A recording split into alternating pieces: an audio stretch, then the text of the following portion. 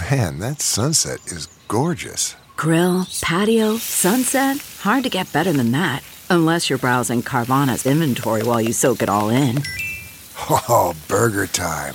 So sit back, get comfortable. Carvana's got thousands of cars under $20,000 just waiting for you. I could stay here forever. Carvana, where car buying meets comfort meets convenience. Download the app or visit Carvana.com today.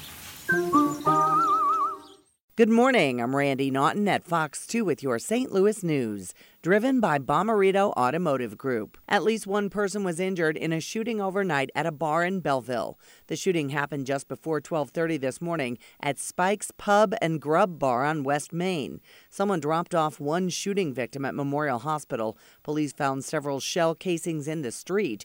No word yet on what may have led to that shooting. A vigil is planned tonight for East St. Louis murder victim Cedric Gooden. The 25-year-old rapper was known as Cold Case.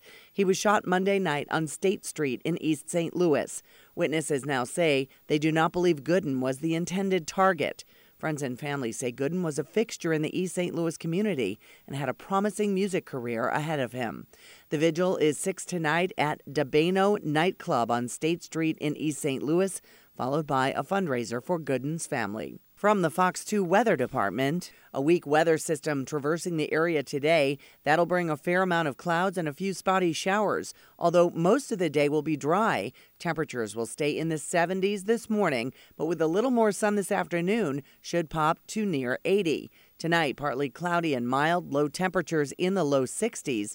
Thursday, beautiful, mostly sunny with a high near 80.